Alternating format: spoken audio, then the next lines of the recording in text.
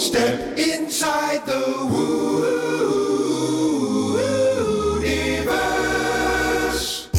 Welcome to Inside the Wooniverse, Woo². That's a little bit of woo times two. In these shorter episodes, you're going to hear more of me, like an audio journal, on Wooniversal topics like abundance, resilience, working with the moon, manifestation, meditation, and much, much more. Inside the Woo².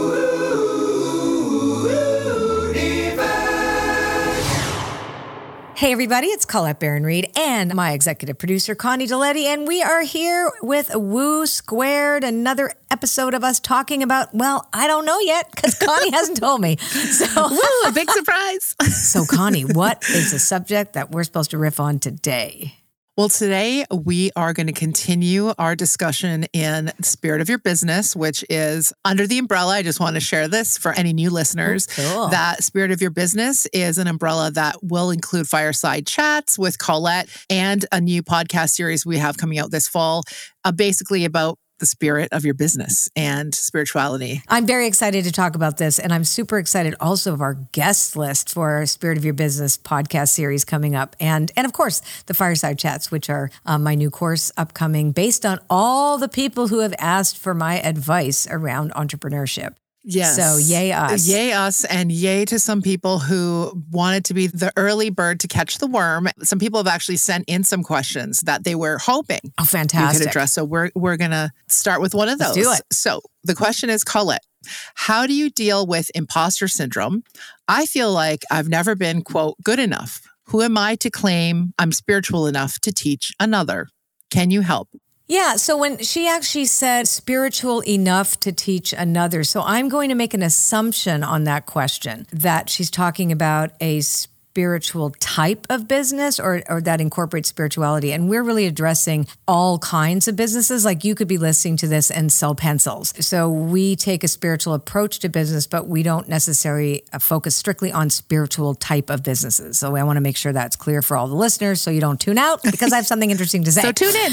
Yeah. So imposter syndrome is kind of interesting. And I've suffered from the not enough off and on for my whole life because it was just the way I was raised, that if I didn't get straight A's, I'd get in trouble, that kind of thing. And my parents were really focusing on academia, which is, hard work will get you the results. And there was a lot of competitiveness around, being the best, that kind of thing. But over time, I recognized that I was not the only person on the game board. So when I was worried that I wasn't enough or didn't know enough, etc., I was really forgetting that I had a partner in the universe, right? That I also had a partner in a higher self and in spirit, and that I was only able to do what I had learned about life and my life experience and everything that I am up until the point where I was opening my mouth, for example. I mean, if I could address this in terms of when I've made speeches, for example, and I'd got up there and I didn't know who was talking because my mouth would move and all of a sudden this incredible stuff would come out of my mouth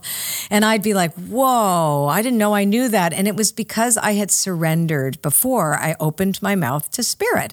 And I don't always do that. And I notice that when I don't do that, it's not as good. So I'm realizing that I'm always in awareness that I have a partner in my business, in my work, in my teaching, in my creations, because I'm also an artist, right? Anytime I step forward into something, I ignite and really activate the remembrance of the awareness that I have a partner. So I'm not there by myself.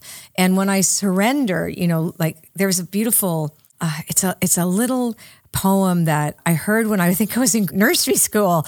And you might know it because your child is really young when they say, God be in my mouth and in my speaking. God be in my eyes and in my seeing. God be in my mouth and in my speaking. Right? So it's that idea that I will be used in service on behalf of the divine. And then the onus of being then how are you an imposter when you're actually in service? So you're basically taking, you're taking your cues and your intuition, your intuitive hits, because really imposter syndrome is about an ego. It's the things that we've been conditioned to see ourselves as. Let's say, for example, you were conditioned to believe that you weren't good enough because of your social standing, or because of your education, or because of your sex, or because of your race, or because of a gazillion other reasons. Like we can list them all and tick, tick, tick, tick, tick. That becomes our view of ourselves. We can't help that. That's what we learn. Our environment gives us cues, our families, our culture. We all come to the table with a bit of imposter syndrome because we want to be something that we think we're not. But the truth is we are born worthy. I love the work of Matthew Fox, for example. He talks about born blessed, that we are not born in sin, we are born in blessing. And that the word sin means that we miss the mark, that we are born in blessing. That's beautiful. That we are actually born blessed. It was fascinating. I mean, he has this really, really interesting take, creationism, Christianity.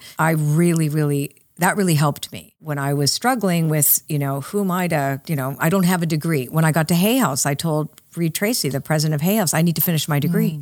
Like I didn't, I have a background in Jungian psychology, but I never actually finished the degree. And he's like, no, you don't need to finish your degree. Like you can still have a book deal. I'm like, but, right? What if I don't have it? What if I have no original ideas? And he's like, I don't expect you to have an original idea, just an original way of saying the same thing everybody else is saying, because everybody else is thinking they have original ideas when they're not.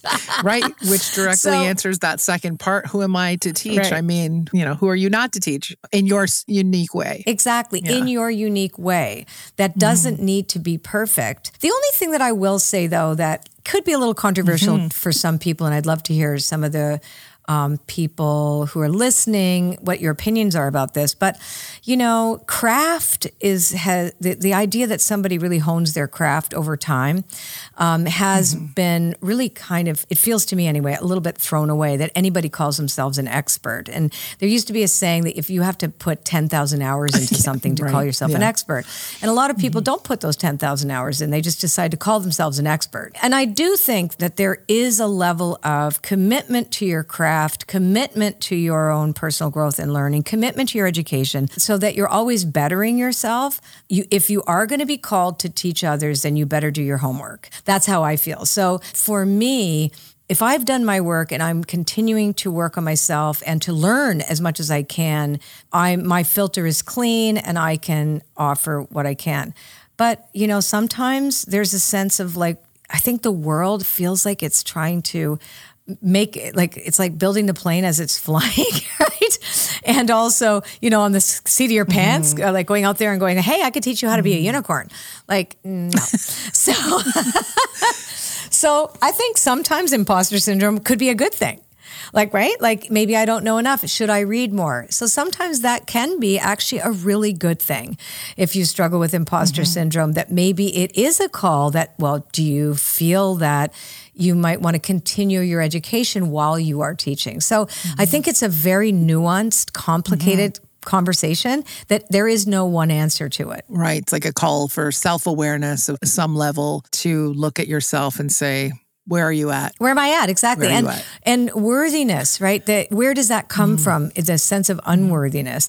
Yeah. And again, can we acknowledge that we are not here alone, that we have a partner? It's invisible, but it's there. And if we rely on that and we ask for help and guidance, that we do the right thing, that we do no harm, that we are in some way that conduit. And if we do, then we know that we're still willing to change and make amends and do whatever it takes to better whatever it is that we're offering. And, but ultimately life is a journey of personal transformation, like it or not. So, the imposter syndrome, I think, is an important one to address, as well as it's also an excuse, I think, sometimes for not taking the risk to start something. Who am I? Well, who are you not? Yeah. If you're called to it.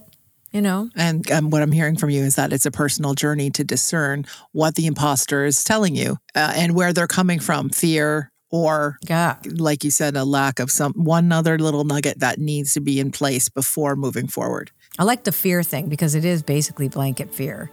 You know, like, oh, who am I to do it? Well, that's also ego-based. It's like where did I read this? Where we talk about pride in reverse.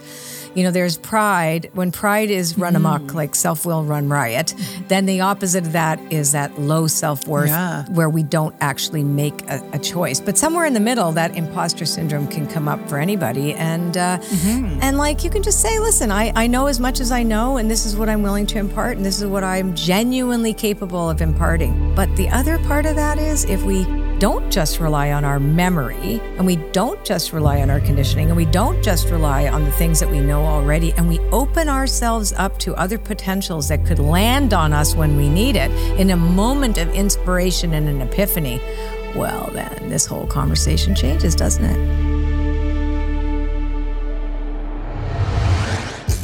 Woo² is a production of Wooniversal Network Studios. A special thanks to our recording engineer, Chris Dupuis, content editor, Julie Fink, and audio post-production, Lonnie Carmichael. Original theme music by Jerry Mosby. If you love what you heard here today and you want to keep up to date on episode releases, prize giveaways, and so much more, sign up for our newsletter at itwpodcast.com/newsletter. Thank you again for listening, and we hope you join us next time for another episode of Inside the Wooniverse, a podcast brought to you from the corner of Fringe and Main. Inside the Woo.